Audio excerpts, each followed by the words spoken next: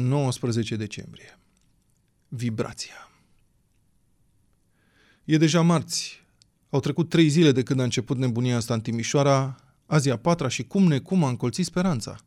Europa Liberă face transmisiuni maraton ca niciodată. Toată lumea ascultă pe unde apucă, aproape sfidător. În atelier, la fabrică, la unul din bancurile de lucru, Nea Gica a prins postul pe unde scurte și acum se aud bine cunoscutele țiuituri subversive încă de la intrarea în hală. Maestrul face fețe-fețe și se apropie de el să-l potolească.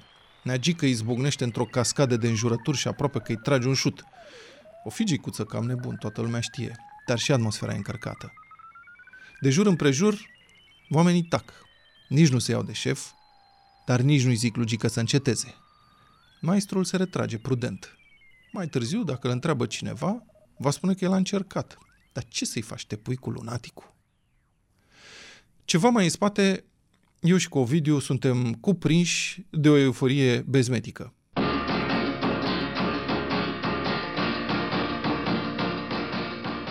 Șurubărim cu spor, dar fără rost, lipim ce avem de lipit în mare viteză, ne facem cu ochiul, aruncăm șopârle fără țintă precisă, numai așa, ca să vedem efectul asupra securiștilor și șefilor.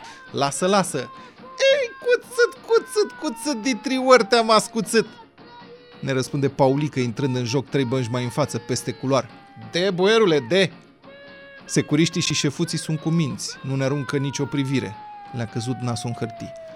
Nea Simi se amuză și el și a prescurtat cu subînțeles mantra.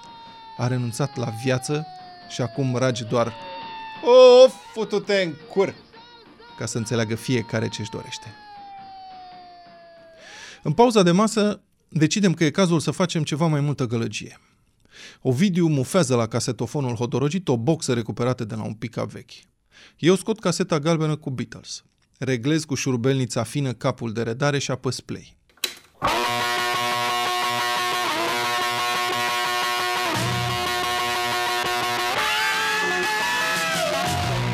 În atelier, miorlăi cei 4 magnifici, înregistrați probabil la 50-a mână, învârtiți pe un cabestan aflat în rigor mortis de ani de zile. Ovidiu și cu mine ținem ritmul cu toate sculele pe care le avem la îndemână, bușind marginile de metal ale meselor, lămpile, scaunele, scrumierele, farfuriile și ceștile scoase pentru prânzișor. Lălăim cât ne ține gura. Mai știm și versurile din când în când. Paulica aplaudă, Ada râde cu lacrimi chiuit. N-am mai făcut niciodată așa ceva în fabrică, dar dacă Nea Gica ascultă pe față Europa Liberă, noi, de ce nu ne-am bucurat?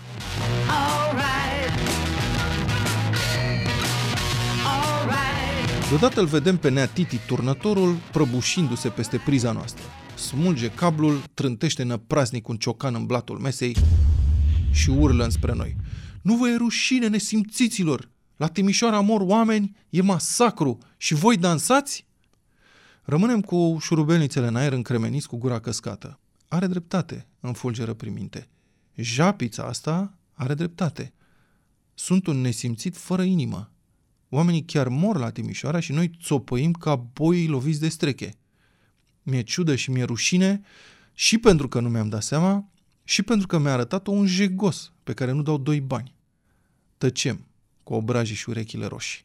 Ovidiu îl mai bodogăne, dar e inutil. Momentul s-a dus. Acum, după atâția ani, cred că a fost vorba despre altceva. Nu era lipsă de respect. Era o vibrație adâncă a speranței renăscute, o energie în creștere pe care trebuia să o exteriorizăm într-un fel, care avea nevoie de supape. Morții de la Timișoara au imprimat această vibrație unei țări întregi.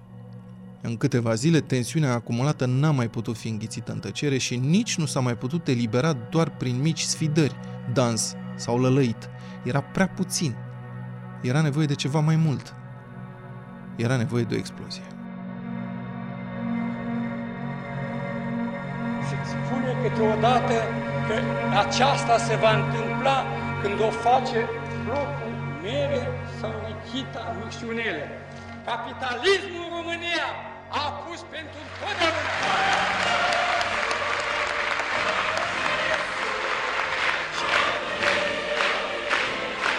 Decembrie 1989. Vă rog să mă ascultați! Vă rog, domnule, vă rog! Scânteia. Vă rog, domnule, vă rog!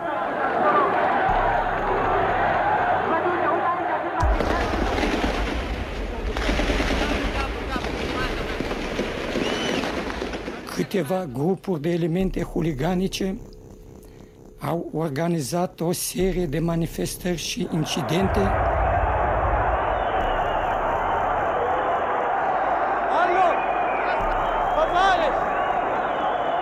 Așezați-vă liniștiți! Decret prezidențial cu privire la instituirea stării de necesitate pe întreg teritoriul țării. Speranța.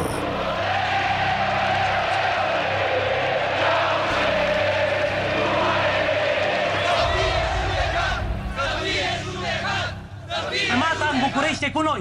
Dictatorul a fugit! Au întinat numai numele Partidului Comunist Român. Au întinat numai memoria celor... Vom constitui în cursul acestei zile un comitet al salvării naționale. Teroarea. Nu întrerupeți emisiunea!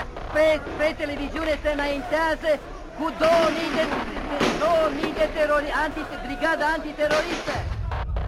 Voi răspunde în fața Marei Adunări Naționale și a reprezentanților clasei muncitoare. Tribunalul condamnă pe inculpații Ceaușescu Nicolae și Ceaușescu Elena la pedeapsa capitală. 10 zile care au schimbat România. Revoluția mea.